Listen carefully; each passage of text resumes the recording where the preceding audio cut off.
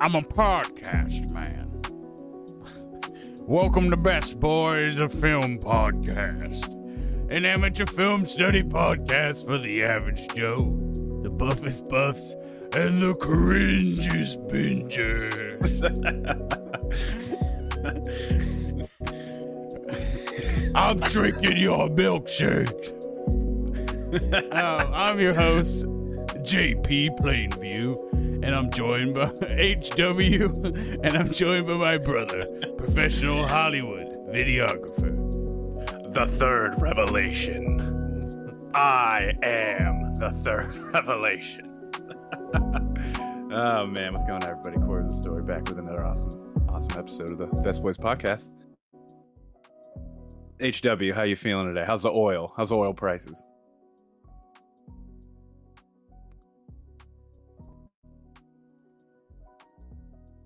Hello? Well, he said I was HW, so. Oh, sorry. I thought you said HW after. No. Oh, because he's. Oh my God, because he's. Oh my God. I wasn't. Oh, that's funny. Oh, that's funny. It took me a second there. I was like, wait. Well, yeah, I don't blame you. No, that's character. Yeah, I was like, That's thought method there was acting. thought there Wow, were technical difficulties. You went full Daniel Day-Lewis, full method for me. Yeah, that's what I'm into is going above and beyond. I gotta be my character at all times. So I understand. I like That's how you Alf. get the best performance. That's how Alf is also. The alien? Yeah, Alf is on the set. Alf is Alf at all times. Like everyone in the cast has to treat Alf like an alien, not a puppet. If you call him a puppet, he just it's like a slur to Alf. Really? God. Ironically, Alf is caught on video saying the N-word, so it all comes full circle. Really? Yeah.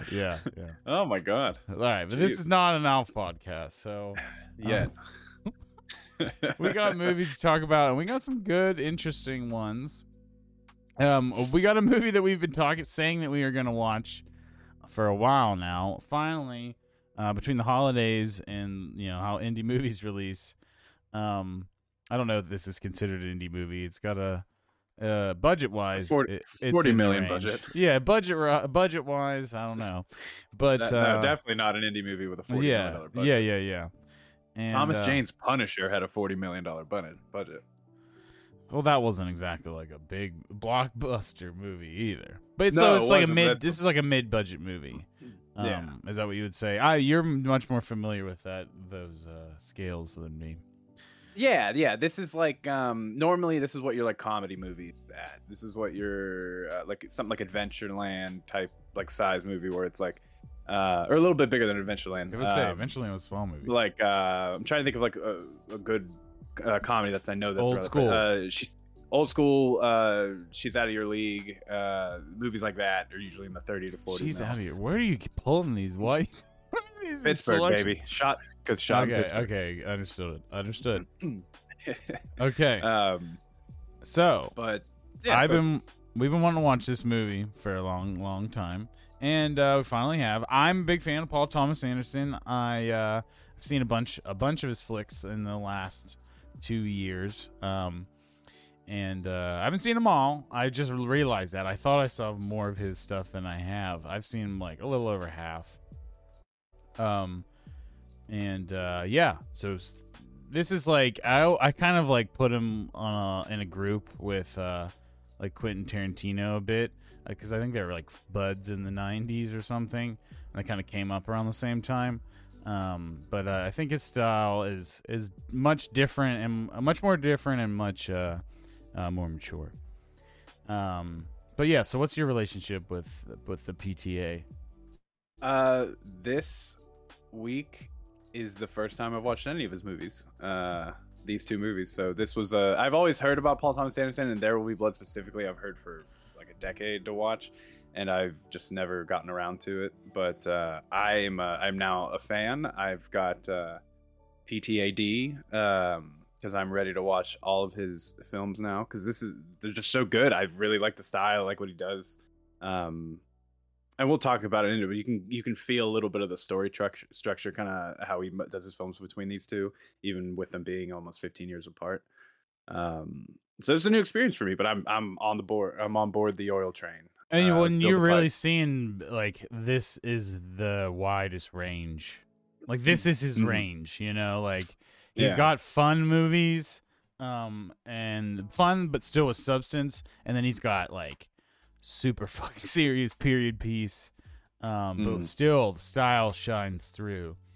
There Will Be Blood. I like I said, I saw it probably like 3 years ago for the first time, and it's a movie that just like help me dive into this kind of film wave that I've been on the past few years.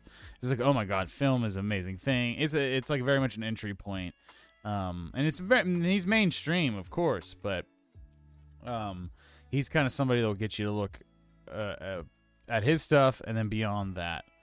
I think he's on a David Fincher kind of a level, like very mainstream, but it has a bunch of like a really strong catalog, filmography, and is a great entry point for people to get into higher forms of film.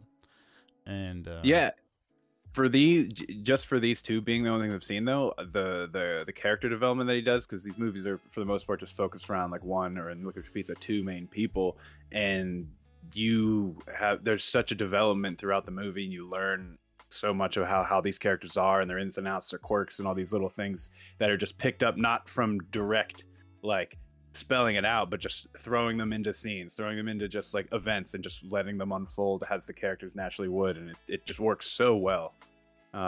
So believable, especially with There Will Be Blood.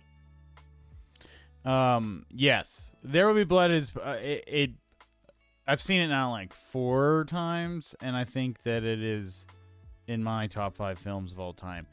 Since we've done this podcast, I think my top 5 films of all time has been challenged a bit, and I want to reevaluate at some point. But I think before we started the podcast, this was it. It was like this and Blue Velvet. I know we're firmly in. I forgot about. I think The Matrix is what kind of had me reevaluate a little bit. I think I slept on it because it'd been so long. But yeah, digressing. Big fan of There Will Be Blood. So I was really excited for Licorice Pizza, and I knew with the '70s style that it seemed fun, and it really reminded me of Boogie Nights, which is, I know, the movie that a lot of people were introduced to Paul Thomas Anderson by, with Mark Wahlberg and Don Cheadle and Julianne Moore. He works with a lot of the same actors. Julianne Moore, Philip Seymour Hoffman, I know, are in a lot of his films. This movie, Licorice Pizza, that we're starting with, stars Gary Valentine is the name of the character, played by Cooper Hoffman. I knew it, and his son. And I thought that was really interesting. And sometimes kids, like the spawn of really great actors, don't always work out. I know recently they had I didn't see this movie, but they did that Sopranos, like the Many Saints in Newark, and they had James Gandolfini's son playing Tony Soprano. And I don't know. I didn't see it, so I don't know anything about his performance. And I also think about Hugh from The Boys is the kid of Meg Ryan and Quaid. I forget which. Not the handsome Quaid. Randy Quaid. The handsome Quaid, not the crazy. Not Quaid. Randy Quaid. Which one's the handsome one? Dennis Quaid? Yeah, Dennis Quaid. I really was trying not to look this up. And then also there was the son of Kurt Russell and Goldie Hawn, right? He's in he was in Overlord, and he was in the the new Captain America. He's the new Captain America in the Winter Soldier Falcon show. He's a U.S. agent. That's what he plays. Yeah. So there's been like this wave of kids. There's even another one. The Souvenir has Tilda Swinton's daughter, and she's really good. It's just like I think it's interesting that we're at a point. It's like sports where we're seeing a wave of children, Dynasties. Children of actors we grew up with. But the new Baldwin era. I realize I'm rambling a little bit with because I was talking about the cast, and so I'll move on. But now that, real quick though, rather you say that, I didn't know that Cooper Hoffman is is Philip Seymour Hoffman's kid, and I see it now so much. He looks very much like his dad. Oh, you could see it in the speaking mannerisms. He the way he speaks, his voice and the way he speaks is very similar to Philip Seymour Hoffman. And just is like he has a kind of similar energy, but he's young, he's very youthful, and he's different at the same time. Oh, yeah. The other interesting stuff. Go ahead. I was gonna say this is the last kind of side thing of just random people who are in this movie. Leonardo DiCaprio's dad is in this movie as the waterbed mattress salesman. Which is wild. We're talking about the cast. I saw a bunch of people. There's a bunch of cameos, level of people in this movie. I didn't know that that's what Leonardo DiCaprio's dad looks like, because they don't look anything alike, and it's so wild to me. Because he's just like this long-haired, soul-patch hippie-looking dude, and then you got Leo, who is like formerly, super fit-looking, handsome guy, and now he's just like the dad bod king of handsomeness. Yeah. There's a lot of interesting people that pop up throughout the film. The other star of the film is Alana Haim, I think is the proper pronunciation. I think a lot of people say Haim because of Corey Haim, but she's of the band Haim, and her sisters are also in the film, and her parents actually play her real parents, and I thought that was super interesting. But she is awesome. She's great on camera. She's great. She's a great energy. I think that's the big breakout of this film is Alana Haim should be acting more. For sure. Arguably the best part of the film. Yeah, she kind of I don't say she carries it, because it is like I do think Cooper Hoffman was very good as well. And like he really for the character that he was playing. But she's just like she's so dope, and she's a really strong character, and she drives really well, and they say it multiple times, like, wow, you're really good at driving. They had to set it up for that big hill scene after Bradley Cooper's house. Yes. Bradley Cooper's in for a little while. Sean Penn's in for a little while. Tom Waits, Benny Safdie of the Safdie brothers. There's a wild cast. John C. Reilly was a guy playing Herman Munster.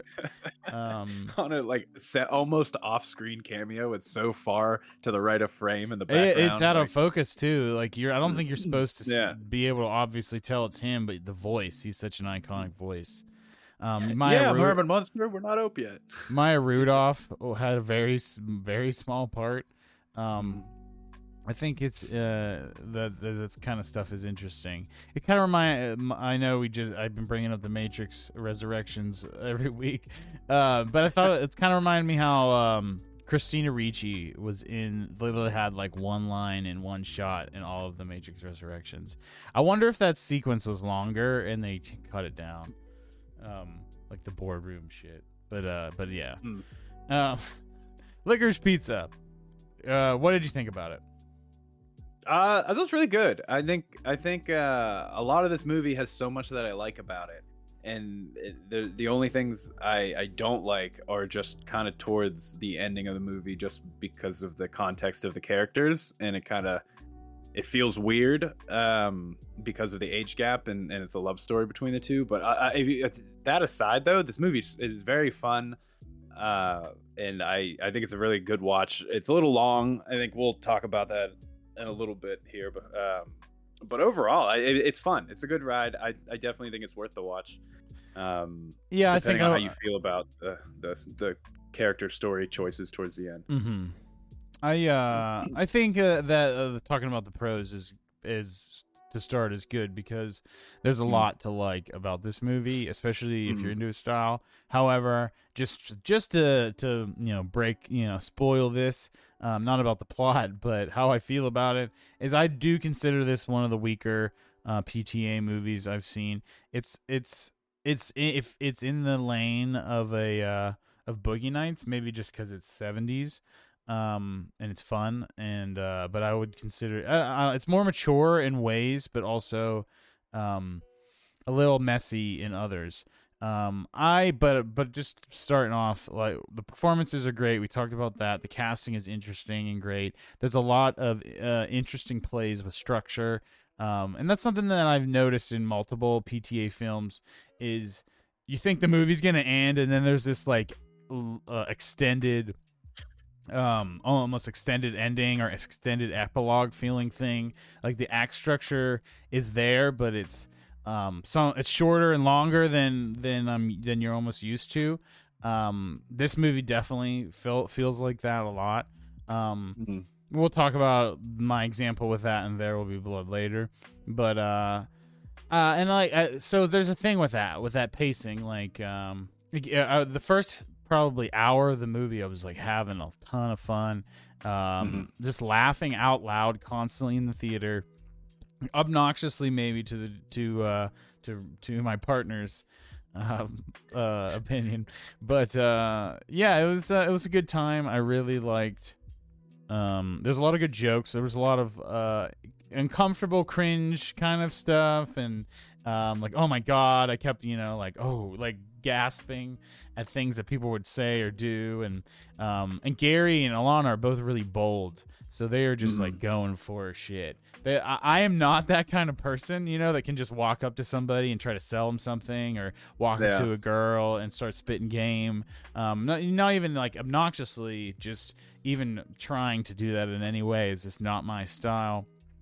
And these people are very bold, and Gary is like it's kind of like an adult, not an adult in a child's body, but he's very much adapted. He's grown. He's mature past his age, and that's kind of a theme of the movie. And that's why the main plot is Gary is a 15-year-old that wants to date Alana, who's a 25-year-old. He's a child actor. He has money, and he runs businesses and shit. And his mom works for him, and it's this weird. He has a lot of independence. But with that maturity and independence, though, it exposes the ways that I think that he still has to grow in. Oh, for sure.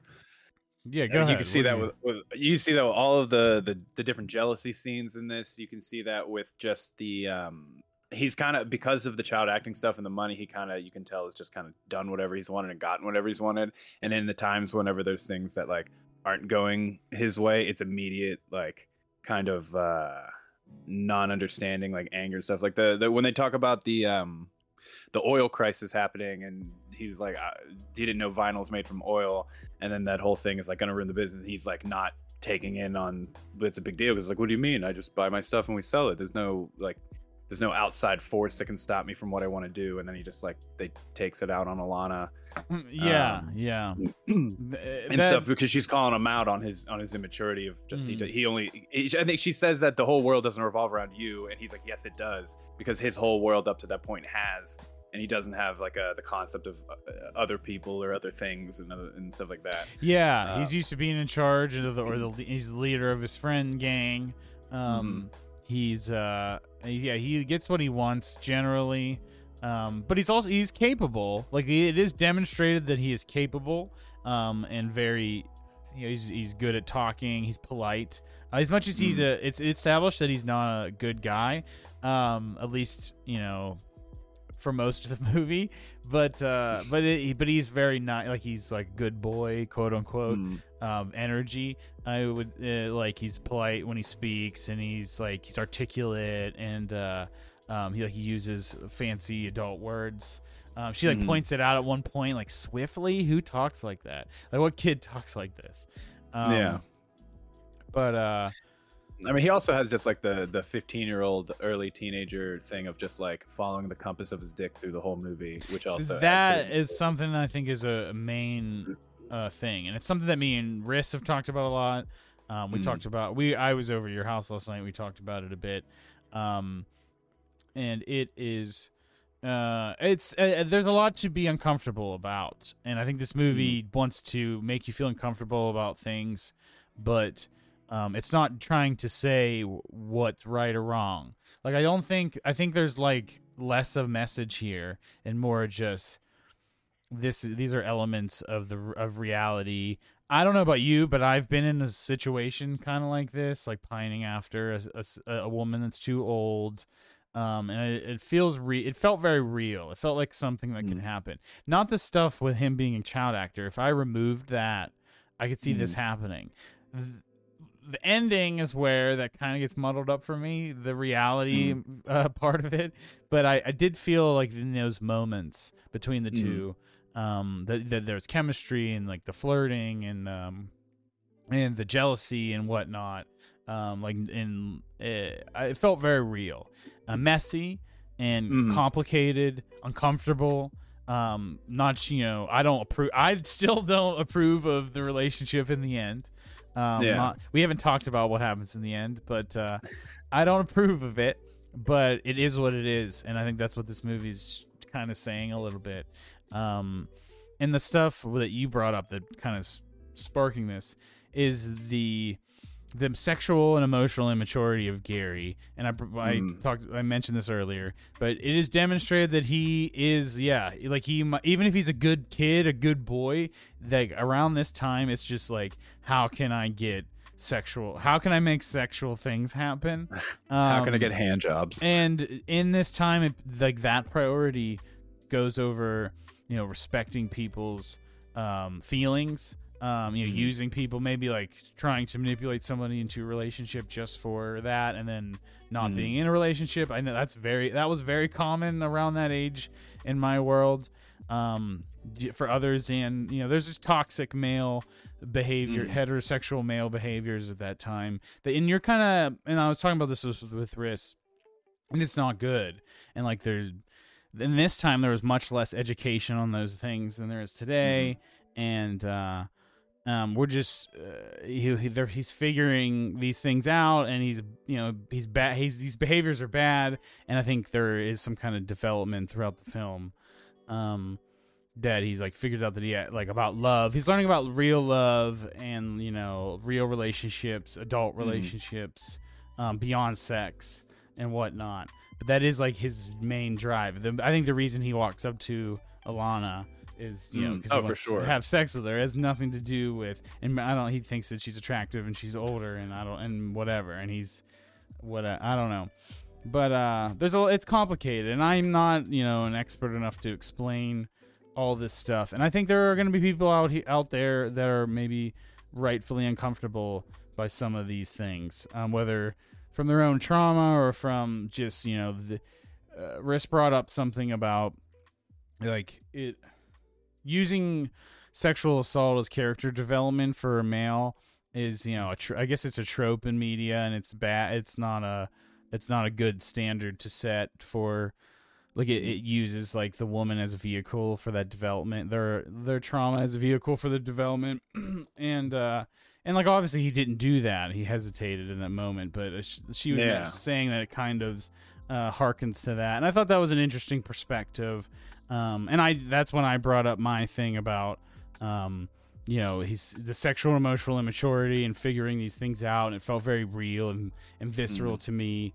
And it reminded me of those days when I was that age, and I wasn't rich or anything, but you had friends that had bad behaviors, and they made it seem like that was just how things were, and you didn't know, you were learning as you went. And I think there's conversations that we have today that we did not have even when I was a kid in the 90s and early in the 2000s, And I think that's something I thought about a lot after the film. Yeah, a lot of this movie I have to chalk up to just of the time, like you said, with just like lack of education on certain things, and just probably just a lack of less of caring about that kind of stuff. But I was curious to ask you, do you think the movie still works with the same like plot lines, messaging, themes, and all that if they would have just made Gary 17, where it's like legal technically, but he's still a kid? Do you think that would have? I think it's less dangerous. I think it's less dangerous. I think them being this far apart means it's like out of the question. Like this is an impossible relationship. Yeah, okay. And like them ending up together, and we're now going to just say it. They end up together in the end. And it's very weird. It's very weird, and I don't know how I feel about the end, but it seems like this can't happen. So it's not a possibility. So you're just going, and I think if this was an older film, I don't think it would have ended up this way, that they would have ended up together. It is uncomfortable that they end up together, still to me. Even though we watched this whole love story, and we know that they're in love with each other, it didn't feel satisfying. It didn't feel right to me in the end. Mm-hmm. But there is real it's like not earned. It's like there's real chemistry, and they gave us these moments, and I know that they love each other. It's just I don't. I think it's just it's a toxic thing from the two of them, where she's someone who very much enjoys the validation of like being needed and doing like, especially after doing good work. Like when he goes to walk out after the oil fight, and she's just like, "Oh, Gary, come on, I'll drive you. It's no big deal," or whatever. Meanwhile, it's a 15-year-old kid. She's like kind of falling apart for right in there. And then I feel like in the end it's just kind of like fast forward, it's like, what if like in the off chance that he were to like or not off chance, but like he goes on another like travel job or whatever, he's immediately just going to fall in love with the next pretty girl he sees. I mean, it happens. Yeah, it happens multiple times. There's a period. So it's like the whole middle part of the film is like one of them talking to another person, and the other one getting jealous, the other one talking to another person, and the other one getting jealous, and then it's like that's the whole middle of the film is like this back and forth, this toxic cycle of like sexual tension and jealousy, and so to me the ending just, sorry, I didn't mean to cut you off, but so to me, when you have like in the beginning he tells LeBron, "I'm gonna marry this girl one day," and then at the end of the movie he's trying, "This is Alana Valentine," or whatever. Like it's all bullshit to me, because of the entire middle is to paint this guy as he's just thinking with his dick. Well, they have this I think it's also important to mention the power dynamics at play here. They both have. This is like, I think I talked about how this felt real in terms of the younger boy pining after an older girl, blah blah blah. But what makes this different is they both have power over each other. Obviously, she has power being older, more mature, blah blah blah. She can drive. She's the unattainable thing. He's chasing her sexually, etc. She's withholding those things, obviously, because rightfully so. And and for the other side, she's working for him now. She is using him for social climbing. Now, she started out taking pictures of children, and he mentions this in the movie. And by the end, she's working for a guy running for mayor, and she's like really becoming a professional and growing as a person. Like her character has definitely developed and matured as well.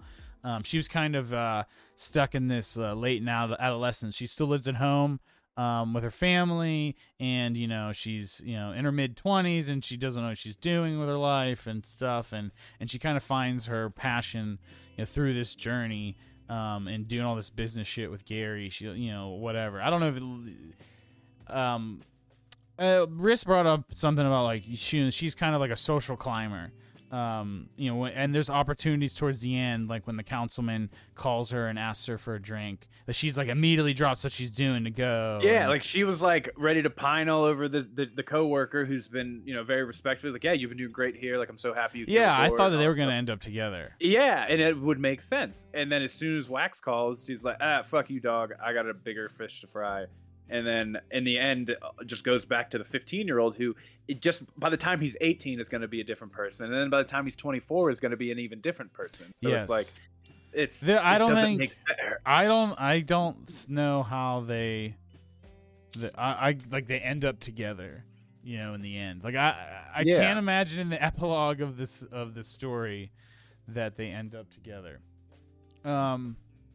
Yeah, it just doesn't make sense unless it just it's like the Dane Cook, like I left my CDs in his truck type of thing, where you're giving yourself an excuse to just stay attached to this person. Oh my god, you made a Dane Cook. You just made it. I know exactly what you're talking about. I know it's and honestly, a lot of people listen to that shit, so millennials probably know the reference. It's just hilarious. It is where Dane Cook, baby. That was the first one I thought. He's alive in 2022. I'm sure. You know what I mean, though. I'm sure he could use the publicity. Yeah. Oh god, yeah. No, he's a piece of shit. Yeah, I heard he's a real big piece of shit. Yeah.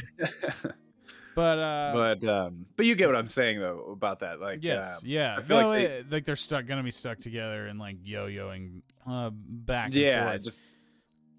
I don't think that'll happen. Like you said, he's gonna change and he's gonna realize things, and she's gonna change and whatever. It'll end up bad.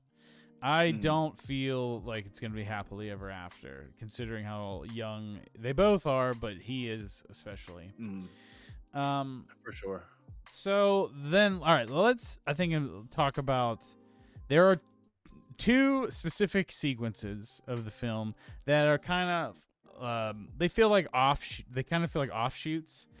This movie reminded me of two things stylistically.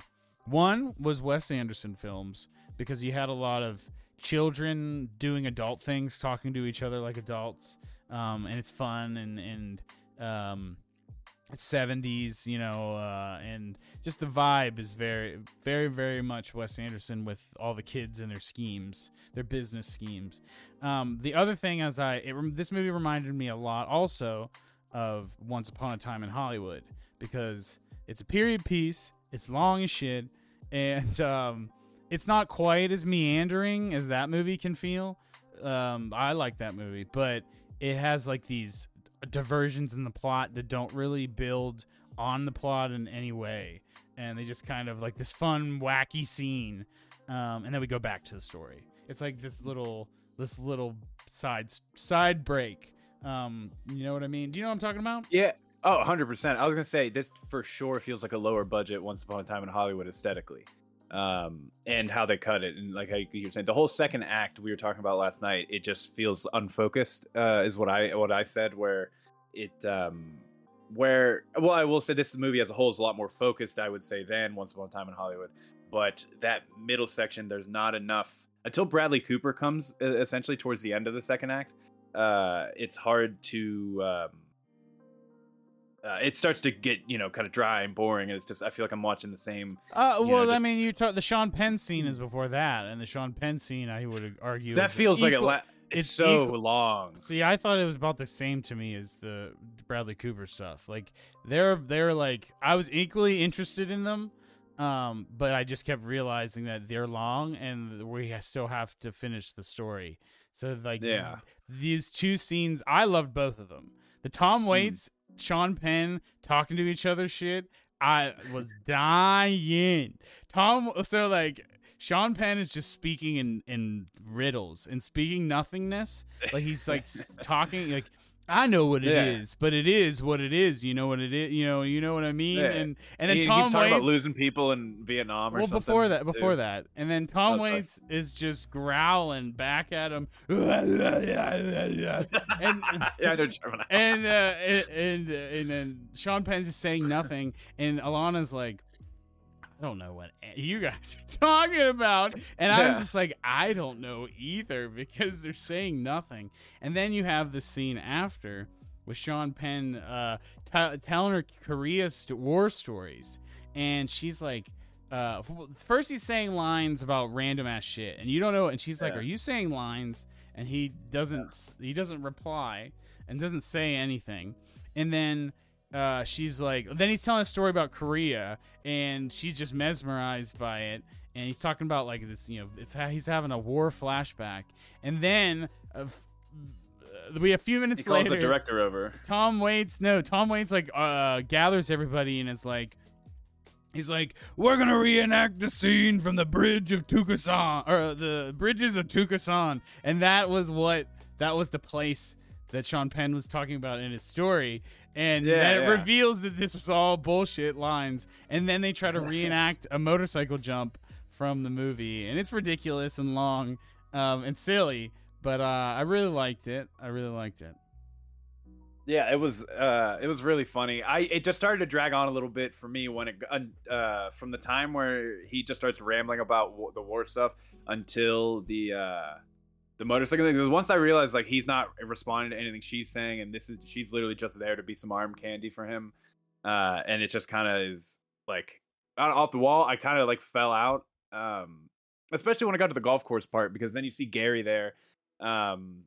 And before at the tail of cock, before they go to the golf course, Gary shows up with his friends, these two girls and his one friend Kirk, and then it's just the Gary and Lana just fucking glaring back and forth at each other a bunch. I don't know, it dragged a little for me, but I loved like the opening of Sean Penn at the thing with the director was really funny.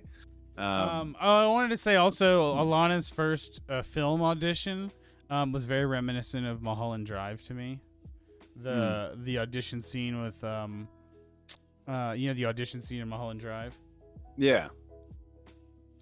Did you know what I'm talking about though? Did you think? I think I do. It's been a few years since I've seen it. When Naomi Watts auditions for a movie and there's an old actor guy playing with her and she gets real into it. Oh yeah. It's like, him. yeah. No, exactly. I remember exactly what you're talking about. Yes, and that's what 100% feels like that.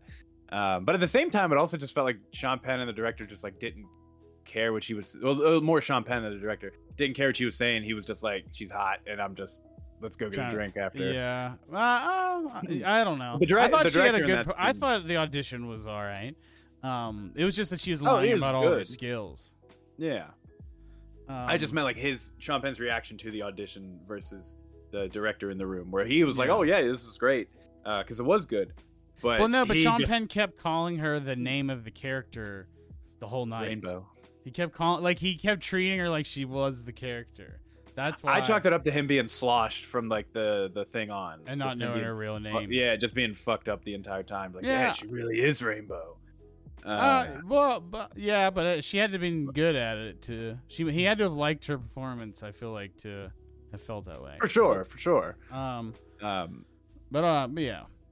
Anyways, so yeah, I really liked the Sean Penn scene, and I thought it was really funny. But then I thought the Bradley Cooper scene, I thought there was gonna be more to it. I thought it was gonna be a bigger part of the film. There's stuff in the trailer. I hate when this happens, but there's stuff in the trailer of Bradley Cooper that did not make it in the film. The one shot of him smashing headlights with crowbars and like doing this like ninja shit. It was in the credits at the end, but it wasn't actually in the movie. I kind of was more disappointed. I loved Bradley Cooper's part, and it was really fucking funny. And this is probably the funniest thing he's done outside of Rocket.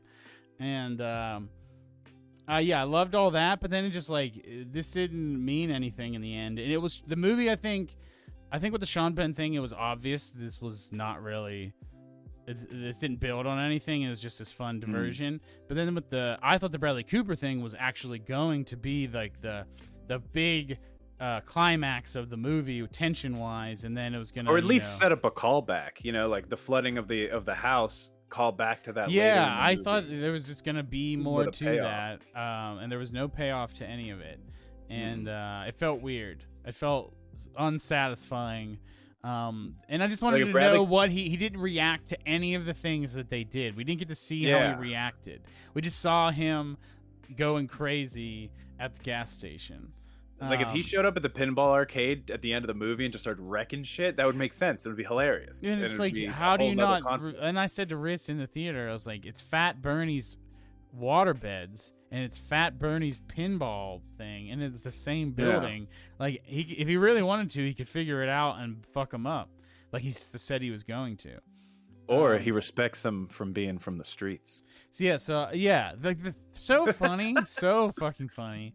There's this really creepy scene where he's like hitting on Alana while they're driving, and it was a great character. Apparently based on a real guy, John Peters, I believe is the name of the person who was he was with Barbra Streisand at this time, and I guess he was like a film producer. And I didn't read much more about him, but all I got was that he's a piece of shit. Apparently, I was reading it. Apparently, Paul Thomas Anderson got permission to make the character a lot more aggressive and violent, like from John Peters. I was reading. Yeah, like make him like great. I can see that. I feel like in projects, I feel like I had video projects in school where we would make a character like based on a historical person way sillier and funnier and crazier than they actually were. But I like I said, I liked it, but I think it made me how it added to the unsatisfying feeling of the ending for me. Yeah, as a non-payoff. I like while I was satisfied-ish with the ending because I kind of knew where it was going, from the beginning. It just had to it made sense that was going to happen, even if it doesn't make sense in reality. But I didn't get enough of a payoff from everything else in there. I felt like all the conflicts weren't nearly as big as they were set up to be in the end. Does that make sense? Yes, I guess so. There was something that's why the ending felt weird. I'm ready to talk about the ending now. I didn't like how they were just running around for no reason. Why did the sisters tell Gary to go to her work if she wasn't there? So it would just go to her. Yeah, it's very cliche. Go to her. I felt the same way about that. And then we had I really did.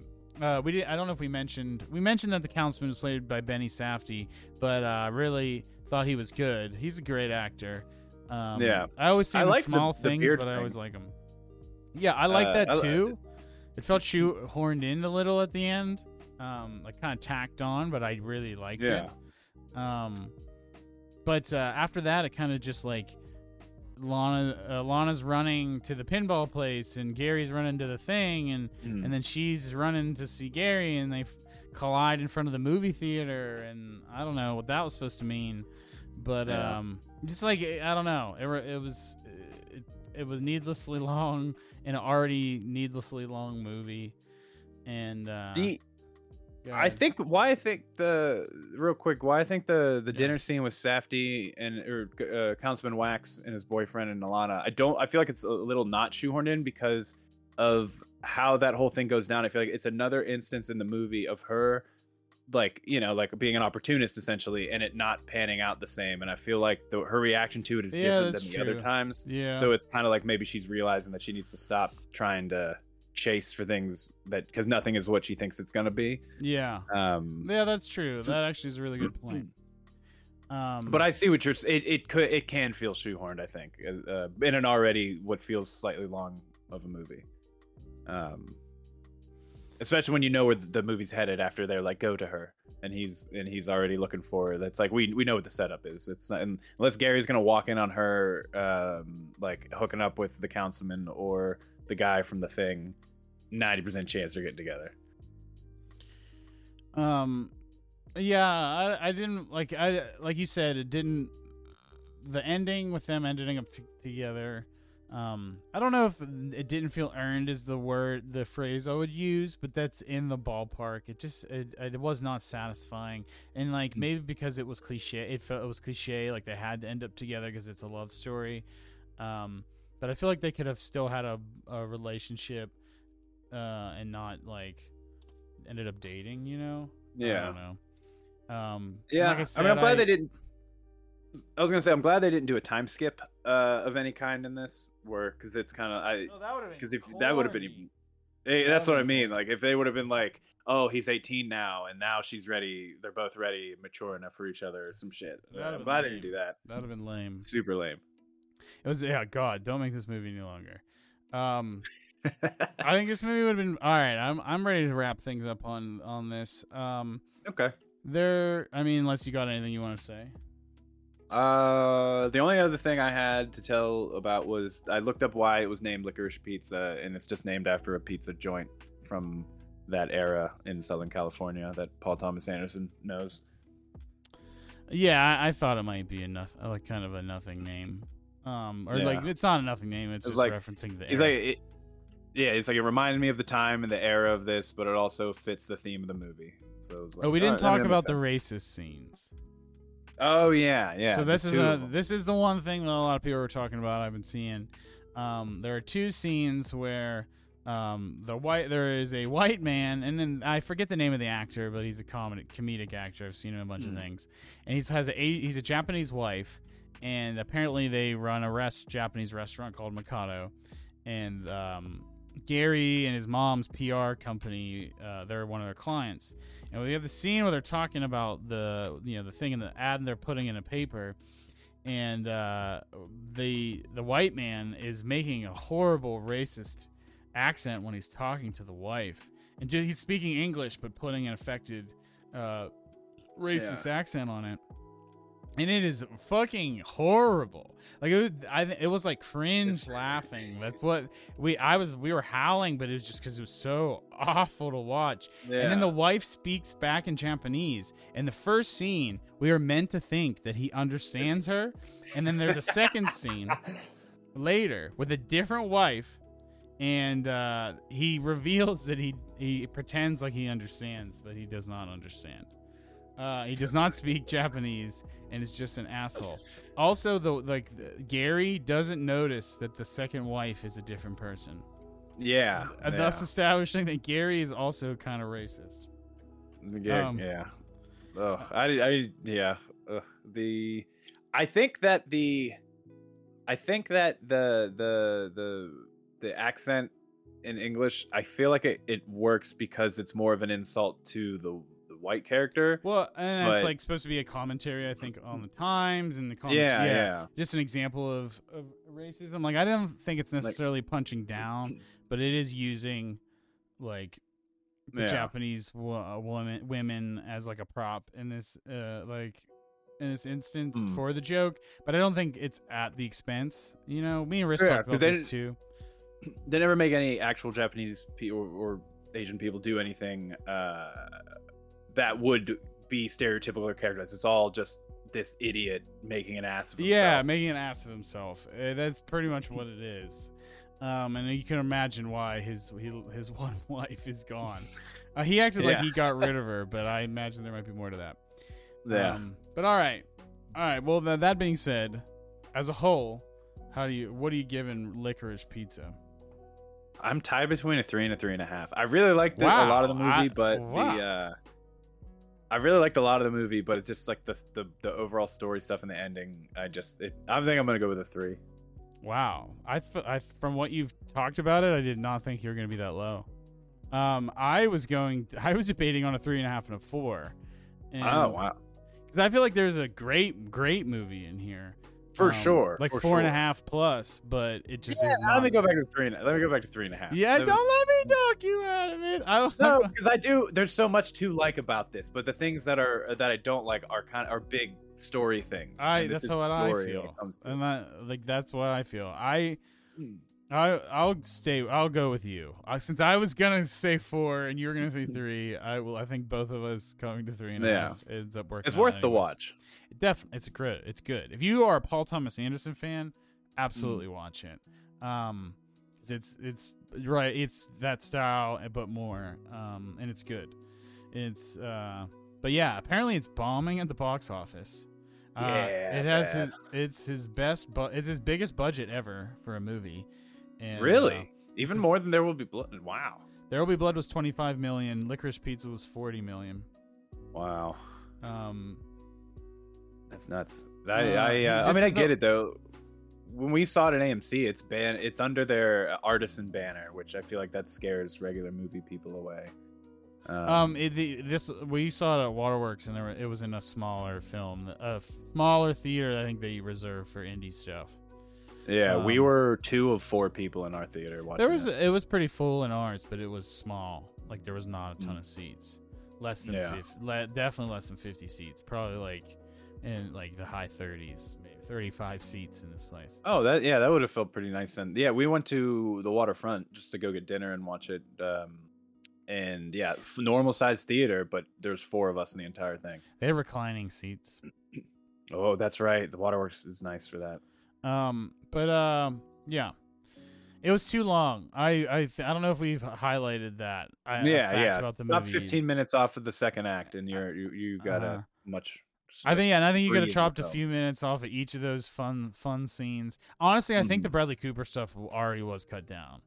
That's what I was realizing later with seeing trailer footage in the credits. Is like this movie was probably longer.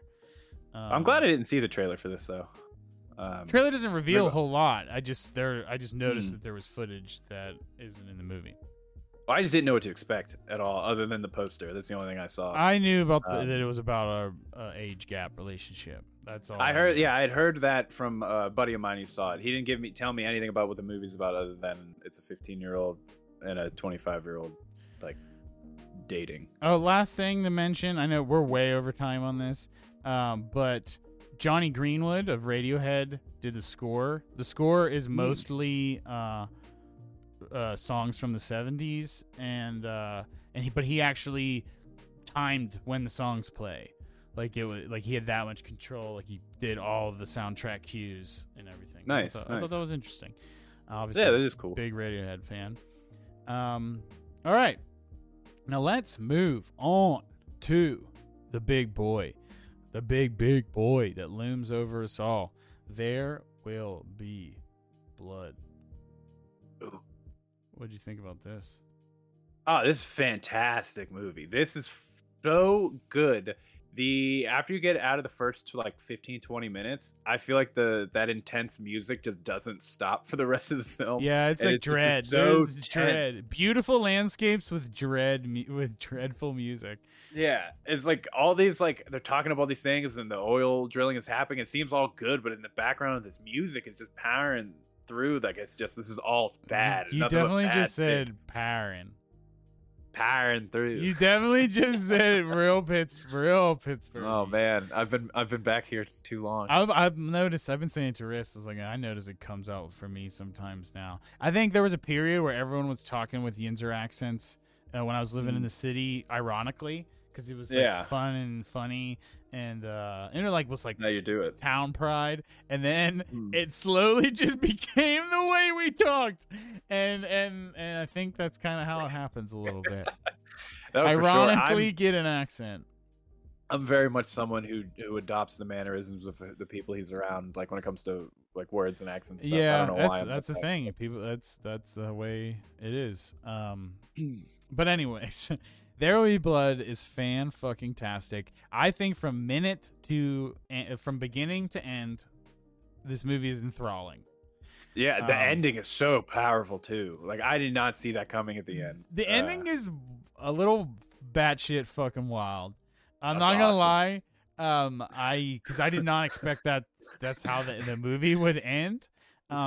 This movie is very creative in how it is structured, and that's what I was. We talked about the structure with Licorice Pizza, and that being interesting, but possibly not sure if it detracted or added to the film. This is what makes one of the things that make the film so fucking interesting. There's chapters in this movie, and they're acts, but the lengths of which are varying. We have this probably the first hour of the film is very much about Daniel Plainview is played by Daniel Day-Lewis, setting up a new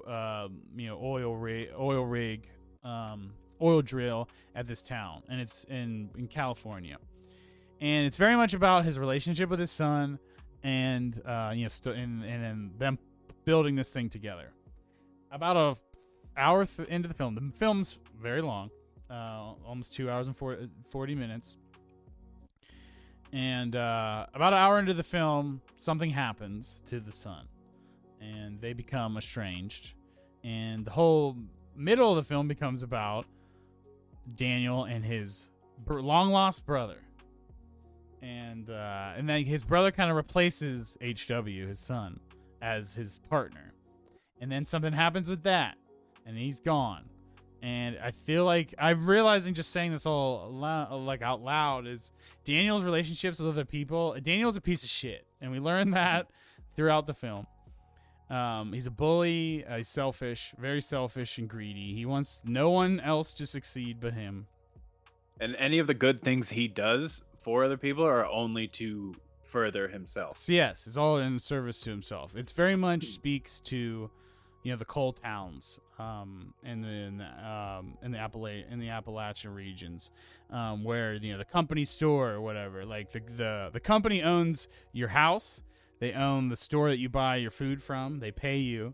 So it's just this infinite loop of you giving money to them in labor, free labor. You're basically a slave. Yeah. So there's vibes of that here. This movie is based on Oil, which is a book by Upton Sinclair. I don't know. I'm not familiar with the story specifically, so I don't know if it's just inspired loosely or if it's like this character is in that. But Daniel has he dubs a person like his successor, his partner, his ward, and that he's gonna train them in what he does, and they're gonna work together. And that's he's kind of like he's asexual, and that's what his that's what he wants in life. He doesn't need anyone else. Fuck everyone else, but I'll dub one person to be cool to. And it's so wild for somebody who seems like he wants to be only by himself. He can't be alone, and when he is alone in the end of the movie, he's at his most miserable. Yes, he's at his most. He's mean. He's grumpiest and most miserable when he's alone. But he pushes everyone away from him. He pushes. Something happens to HW. He pushes HW away. He finds out his brother is not his brother, and kills him. And then he makes his millions. And I didn't think he was going to kill the brother, to be honest, at that point. Like, because it happened so nonchalantly. It seemed like there was going to be more of a thought, and then maybe a walk away and shoot. But it was just like maybe a second thought, and then the gun bang wasn't that loud. It was just very Briss wasn't sure if he was shot or not at first, and then it was like, oh, he's I think it's made to just be that this is, for the perspective of Daniel, this is just an insignificant thing. And it's done really well. It's you don't you don't pull one over on him. He's very defensive. He's very insecure, and he freaks out on people for nothing at points because he thinks he's being talked down to. He wants to be in charge. There's a moment earlier in the film where he tells this one guy about an area. Oh, go over to the east. That's where all it's at. If someone's gotta get it, I'd rather it be you. And I'm pretty sure he lies to that guy and tells him to go. Tells that guy to go somewhere that there's no oil. Yeah, because he's an asshole. Well, east from Southern California is Texas, and Texas does have a shit ton of oil. Mm-hmm. So I assumed he was talking about Texas, but I honestly, by the end of this movie, that was they were talking about the area that he was in. Like Standard Oil. I thought you meant go east nationally. No. Okay, got it. Okay. But yeah. Either way, he was lying to the dude, probably. Yes. I think it's confirmed, and it's just it's hard to. It's not obvious on the first watch through. We haven't mentioned Paul Dano yet. There's an interesting production notes about Paul Dano. This is easily the best Paul Dano role. He kills it, and I love his character of Eli Sunday. He also plays Paul Sunday. So how about this? Yeah, I thought they were the same person, and he was just lying. It confused me the first time I watched the movie, and once I read the production, it made more sense. So originally, Paul Dano was only supposed to play Paul Sunday. And gotcha. the actor who played Eli, it wasn't working out, and they had Paul step in one time, and Paul killed it. And Paul Thomas Anderson was like, "Fuck it, you got both parts," and gave him both parts, and just fired the original Eli Sunday actor. That's nuts. He does such a good job. He as the zealot guy, And my favorite thing, honestly, Paul Dano does, and meanwhile, it's just him kind of shrieking in a high pitched voice. But it's when he comes up asking for the $5,000, and Eli just beats or not Oh, Eli. Daniel What's beats the his face? shit Just out of beats him. the shit out of him, and he's just like squealing like a high pitched shrill the entire time. I was like, the scene is so good, and like there's something about it. And yeah, and then the church thing when he's like pulling the spirit out of that lady's arthritis, Yeah, and yeah. shoving it out the door. So he does it so well. It's like it almost couldn't be cringe, but it's so Yeah, good. yeah. When like and he slaps Daniel. Like there's the Yeah. middle of the film on this movie is like they're trying to one up each other, trying to like get one over on the other. They're big dicking each other, and you don't big dick Mm. Daniel Plainview because then he'll just like fucking crush you. He'll kill you, which is ultimately what happens at the end of the movie. Yeah. Um, That's yeah, nuts though. He never paid him the church the $5,000. I yeah, figured he's that would have been pocket change to him. Yeah, I didn't understand that. I think I don't know if it's because he just didn't like him, Yeah. because of the old blessing shit. But yeah, I didn't understand why he didn't pay him, and I didn't understand why he beat him up the first time. But I realized it was just all Mm. power play, Yeah. like big dog in him. He's like, you're just a Because that like fucking punk. once he like could tell that Paul Dano was just trying to be the one in control. Like it very much seemed like, all right, well, if this whale's going to my town, I'm being a part of everything. And Daniel Day Lewis is like, fuck you. Yeah, you And aren't owed anything. yeah, except $5,000. Which he didn't even For get that apparently.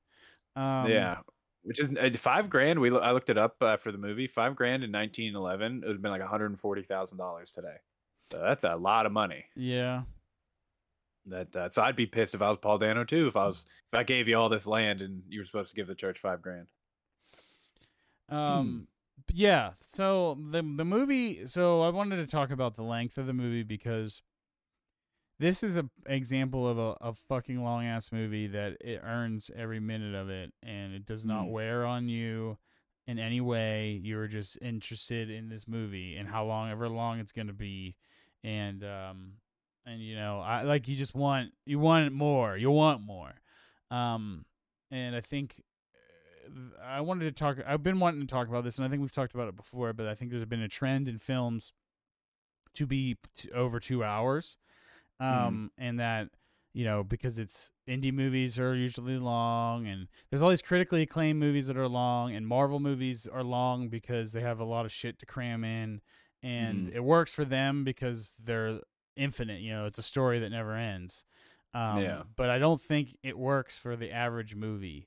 Not every movie needs to be 2 hours and 15 minutes long or 2 hours and 20 minutes long, 2.5 hours. It is a trend, I think, that is starting to wear on me and wear on people. And, me for sure. I can't. When I see over 2 hours now, I start to shudder, and it's too much. But this is a movie that is long as fuck. That is great. Yeah, this feels like a 2 hour flat movie for being 240. Yeah.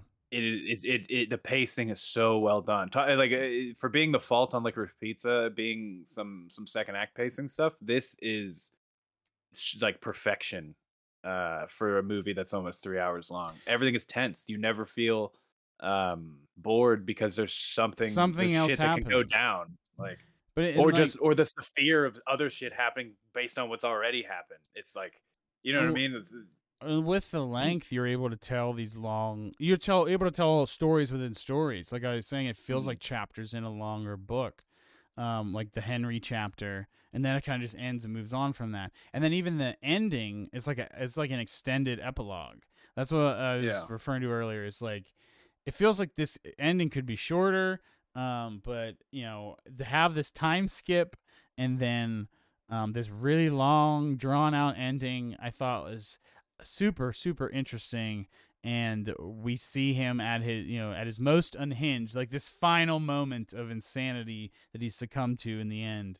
And we find out what happens with Eli and everything. Like they're tied to each other since the beginning of the story, and I don't know. The ending is like what makes it, not makes it, but is a crucial piece to why this is a perfect film. I just said it, the P word. Peace. Perfect. And Oh, usually that perfect. tells what I'm gonna score it. Oh wow. Yeah, I can see it. Yeah, the I was less like into the HW conversation with the interpreter, but the final Well, scene just so we need when to they're know what in the happened bowling with alley. that. Yeah, yeah, yeah. Which I get, and of course he's gonna take it as like, yeah, you're going to a different country, but of course it's competition, You're and on that's this how earth. only how you're gonna see it. Yeah. Yeah, you're Um. doing what I do on this earth, therefore you are my competition. Yeah. Regardless of being my son, it's Well, not even his such a son. good villain. That's Yeah. when we got the twist that Oh, HW oh, wasn't really his son. I kept going back and forth on telling if he was fucking with him or not. It was so hard. Oh Like, is no, he it's saying real. you have none of me in They you set it up in the because you don't beginning. act? Yeah. If you watch the very beginning, after there's a man that is tending to the baby after that guy gets killed in the Mm, mine, and yeah. it's alluded like it's ambiguous at first, but after that conversation, and like you look back at that scene, and it makes perfect sense that yeah, he just used Yeah. that kid as a prop. He might not even have like gave him anything in the end, as if he was gonna stop working for him, Mhm. like regardless, even if it didn't end up this way. He didn't Yeah. he did I don't think we've mentioned that HW there's an accident at the drill and he goes deaf. um and And Daniel just ships him away because he doesn't want to deal with it. yeah, doesn't know how to deal with it and realizes that it's not coming back, and then just ships him away.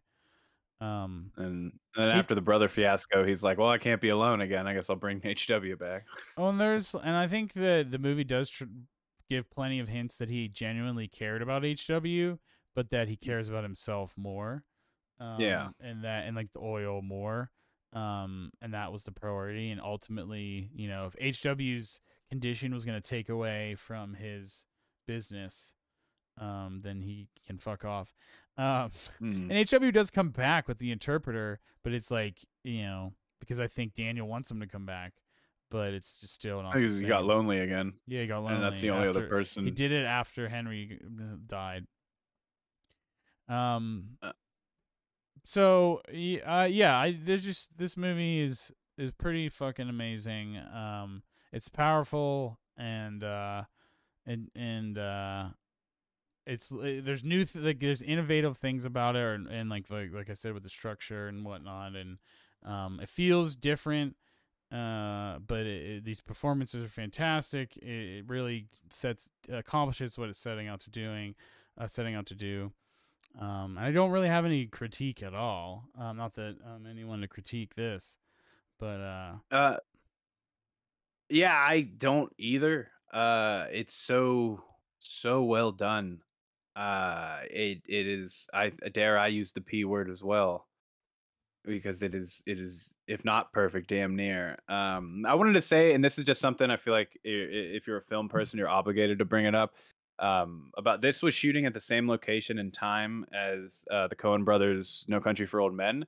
And I've seen that movie, and I always like had heard that like there was like tension between the two sets because of what was going on There Will Be Blood was affecting the No Country for Old Men shoot. And now I know why. The big oil rig explosion and all that black smoke they constantly had to keep in the air and the sky yeah, like completely fucked all the beautiful landscape shots for the Coen brothers movie. And they're both big names, so it's like a who gets whatever. But ultimately, they shut down production for a little bit for like There Will Be Blood shut down production for a little bit so the Coens could do their thing at the location. But for two movies that shot at the same time and came out at the same time, it's nuts that they're and shot in the same place. It's nuts that they're both phenomenal, like 5-star movies.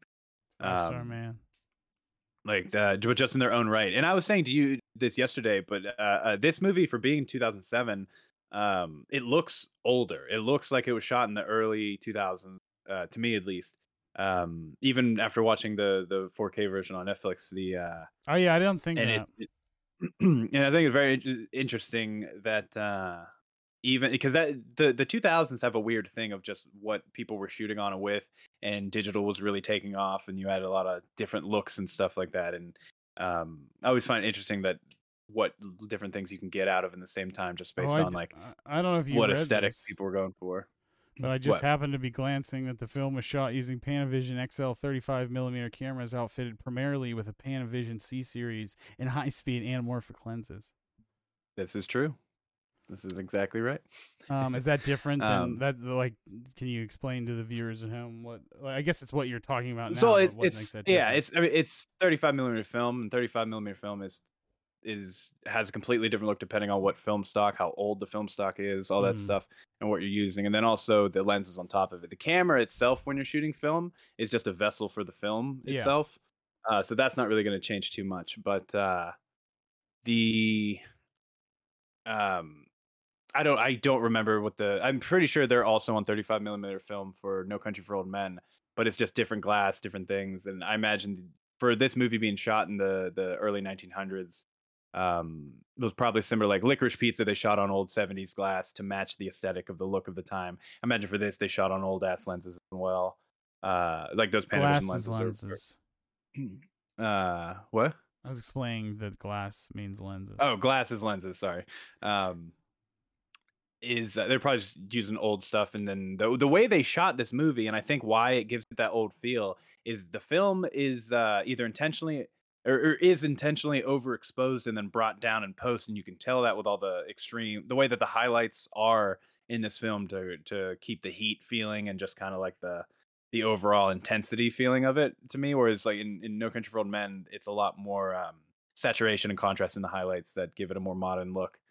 But it's so good. Like I good thought it looking. looked modern. I felt like the swimming scene in particular. I was like, man, it looks really lush, and like the landscapes and like the coloring maybe is was a little muted for the landscapes because they're like a gray brown.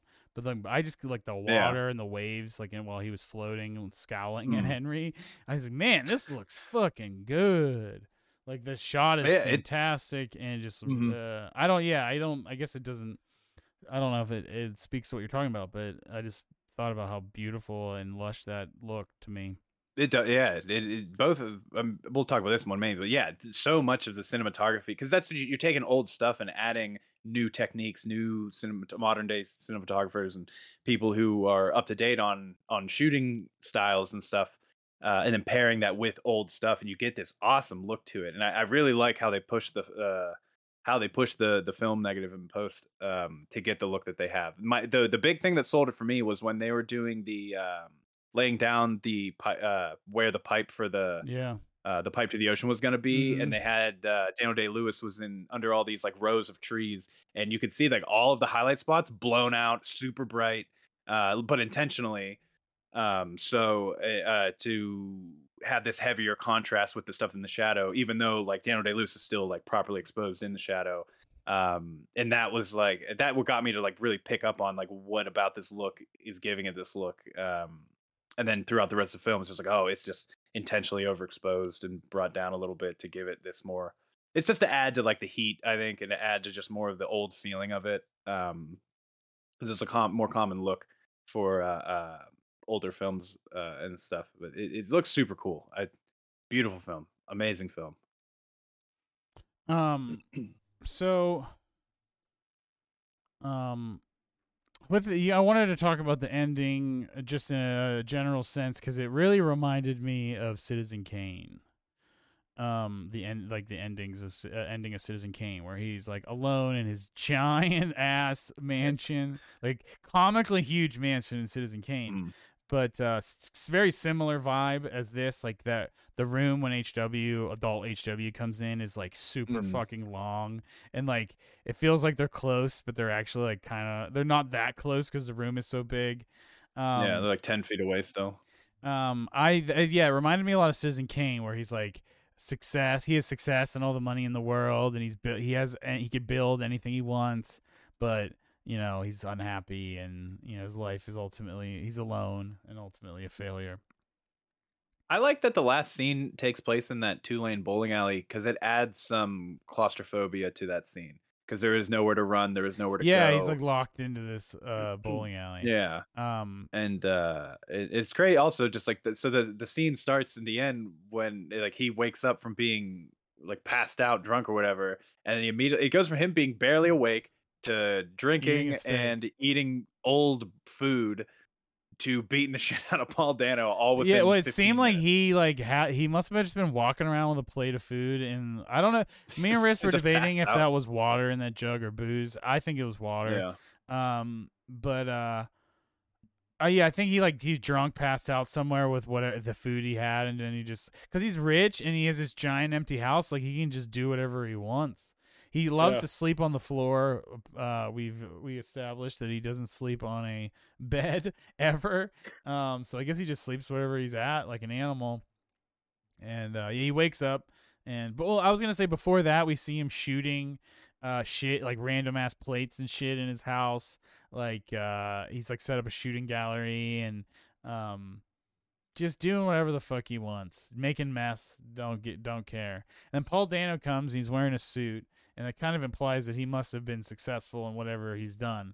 And then it's revealed that he was successful, but he lost all of his money in the stock market, and This is like he's right before the Great Recession or the Great Depression hits. yeah, I think that's it's part of that. The stock market crash, I assume they're alluding to.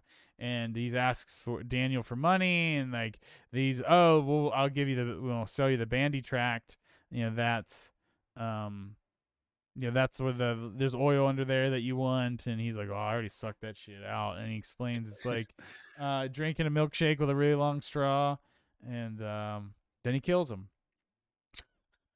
And for like no reason, for like really no reason. I didn't see it ending in that. Like I did not think that he was gonna get bludgeoned with a bowling pin. It reminds me exactly. I think I never understood when he first beat his ass in the mud the first time. Like, and I think it's just that, but he's gone. He's even more deranged. So it's like, what's further than beating the shit out of him is just killing him. Yeah, like Eli's just been under his skin his entire life, and they are related because his son married his son married Eli's sister. So like they're linked now forever, and he just hates so much hate for this guy, especially after like making him do the baptizing thing and just slapping the shit out of him during that. Like there's so much just I can only imagine there's just so much angst over the years that we don't get to see on screen that just like because when he's over, he's not upset or anything. He's just like, well, I'm finished, to like his little servant guy to clean up, and like no remorse. This dude's just fucking nuts. Yeah, I imagine he goes to prison for this, but who knows? Since he's so rich. You're that rich, and it's that early before like any kind of crazy forensics shit exists. Yeah, he's probably off scot-free. But yeah, all right. Well, is there anything else major you want to talk about? There Will Be Blood. I did want to mention that Daniel's main assistant is played by Ciarán Hinds, who was the grandfather in Belfast. Oh, the guy who plays Fletcher in this movie. Is that his name? I don't know the character. I didn't know the character even had a name. It was for Fletcher Hamilton. The only reason why not. Fletcher Hamilton. Yeah, that's the grandfather from Belfast. Subtitles are the only reason I remember half a cast's name or half the characters' names in a movie. I watch especially because I feel like we always watch them, but yeah, I thought that was interesting. But other than that, Paul F. Tompkins was in the beginning, and he kind of had like a you didn't know it was him, you saw on the side of his face moment. Who's Paul F. Tompkins? A comedian. Oh, really? That's cool. But that's about it. It's. I feel like you could talk about this. This is like one of those movies you could talk about forever, but like you're never gonna say anything that no one else has said. It's just like it. This movie is one of an eternally hyped movie. It's. I think some people say it is the best film of the 21st century. I have no arguments against that. I have no problems as of now. with that. And that Riss said that I think when I went to watch it, she was just there, and she was at first like not engaged. She thought it was like a Western or something, and then figured it out. Like by the end of it, she's like, "Oh yeah, lives up to the hype, absolutely." I don't know why, but going into this, I'd never seen a trailer. I'd seen a couple production pictures from it, or like from like screen grab, like lighting setup stuff. and no one had ever known. Someone told me it was like about oil, but for some reason I had this because of the time setting that this was going to be like something like Gangs of New York, but with oil barons, and it's Yeah, not at it's all much what it is. It's smaller so than much that. smaller in a great way. It works so much in its favor I've for been, Vice doing. yeah, I forgot. Gangs of New York is the other movie with Daniel Day Lewis that I've seen a ton of times, and he is awesome in that movie. He's probably that movie is. I wouldn't say mediocre. Like that movie. I think better than a lot of people do. But man, is he like carries that film? He's a badass. I haven't seen it in ages. Um, yeah, he plays Cuddy. He's the butcher. Um, but yeah, what are you giving? If that's all. Oh, I wanted to also mention that Johnny Greenwood did the music for this from Radiohead. The For this score. movie as well. Yeah. Wow. I Look think at it was. him It go. might have been the first one he did, if I recall. Did he like start the trend of musicians changing from musician and going into movie No, scores? that he didn't start that at all. Danny Elfman did that. Danny Elfman was Oh. from an '80s band, and Randy Oh. Newman. Randy Newman was a '60s singer-songwriter, and he did the music for Toy Story, Cars, and a million other movies. Yeah, I knew Randy Newman with Toy Story, but I just thought it was like a one-off or whatever. But Danny but that's cool. Elfman. Danny Elfman, I didn't realize was in a band or anything. Yeah, I he's thought he was from just Oingo like a Boingo. composer. That was it's. I've heard of Oingo Boingo, but you might not have. I've heard of them, but I've never heard the music. Like, I've heard the It's name before. it's very '80s, very fucking '80s, but good.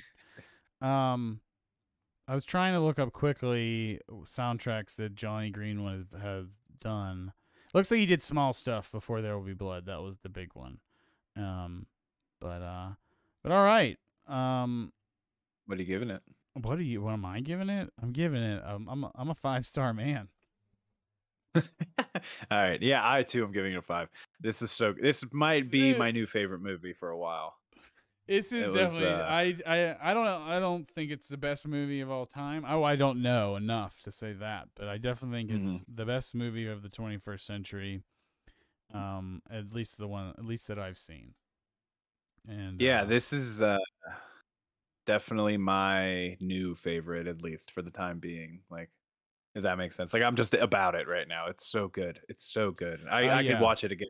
Easily. mean, you probably will, because I think I watched it again shortly after the first time. Excuse me. Yeah, it's just a fantastic film, and Paul PTA as a whole, his whole catalog is good. I still haven't seen Punch Drunk Love. I know that's supposed to be awesome. But if you like this, see his other ones. Maybe one. I forgot to mention earlier. I've seen parts of Boogie Nights. Like, I've seen the scene where William H Macy goes in and shoots his wife at the party, and I've seen a couple. That's at the end. That's right. I've seen that, but it's towards the end part, and I've seen I think some random scenes of with Mark Wahlberg, but never like anything crazy. I think it's just like him talking to John C. Reilly, maybe. Yeah, maybe one. I've been thinking about it, and I don't know. This is probably not something to discuss on the show, but I'd like to do some like retrospectives, in a period where we don't want to go to the movie theater. Maybe right now when it's Omicron's buck wild. Yeah. That we just pick a director and try to go through their catalog, and 1 to 3 at a time, and then until we're done, and then we move on to somebody else. But we can talk about that another day. Because I think certain movies we've watched is just like, man, I need to see more about from this guy. But we're watching so many other movies that I can't squeeze it in. Not even guy, gal, whatever. But all right, I think that's it for me. Let me see. Next week is the Tragedy of Macbeth out? I don't know. Yes. So next week we will be doing Tragedy of Macbeth from the Coen brothers, along with No Country for Old Men. Oh, it's perfect. This is a perfect movie to do after this one. That's what I figured. That was the plan. And then so I still want to do Red Rocket, and the Florida Project, but we're gonna have to wait until I think Red Rocket is on Vudu, so we can do that maybe the week after. I love Voodoo. The only other thing is if do you want to do Nightmare Alley, The the Guillermo del Toro movie. mm-hmm. It I'm might 100% down to watch that movie. It looks good. Bradley Cooper's in it. And so is Willem Dafoe. I mainly want to see it for Willem Dafoe. It's still in theaters now, but it might be gone. It's gonna be gone soon. So it's probably gonna be gone by the time we're ready to do it. But we might just have to wait till it's on streaming. I feel like that movie might come to streaming quicker because it's like this one also is being billed as an artisan film at AMC, and those usually mean it's a smaller distribution thing, which usually goes to streaming quicker. I tell you what, I got comfortable with that HBO Max same day theater and yeah. I mean, it's part of the reason why a bunch of movies are fucking bombing right now. Yeah. But yeah, that Licorice Pizza bombed. Nightmare Alley's bombing. The obviously both Ridley Scott movies bombed. House of Gucci not as quite as badly. But yeah, it's hard out here for big budget critical films. Literally the only thing that's made money I feel like that's come out this year is Spider-Man. Because everybody was like, "Fuck COVID." Oh, Dune did good at the box office. Yeah, Dune made money. Wow, I thought because that was and it was on streaming. It was on top of being HBO Max. So I think the production companies, whoever did it, fucking Warner Brothers, is very happy. It made budget was $165 million and it made almost $400 million. Holy shit! Yeah, and damn, I mean it did come out in a good time with COVID too. With I think that helped. Like things not being too bad. It was probably before winter. Yeah, it was very bad. It was very good then. So I'm very excited about that. But all right, we're going on too long. But we gave them a little extra. So thank y'all for listening to Best Boys. Make sure you follow us on all the things. We're on Facebook and on all the streaming sites. We're everywhere you can get podcasts. Corey, make sure you watch Corey's recent short film Rough Pants. It's all on YouTube, and it's really fucking dope. Corey, you got anything else you want to plug? That's pretty much it. Rough Pants, full steam. Please share it, watch it. Everybody likes it. They've seen it, so just enjoy it. I'm at Slob Thomas on everything. Corey's at Corey with a story. And yeah, we'll catch you on the flip. Peace, y'all. Bye.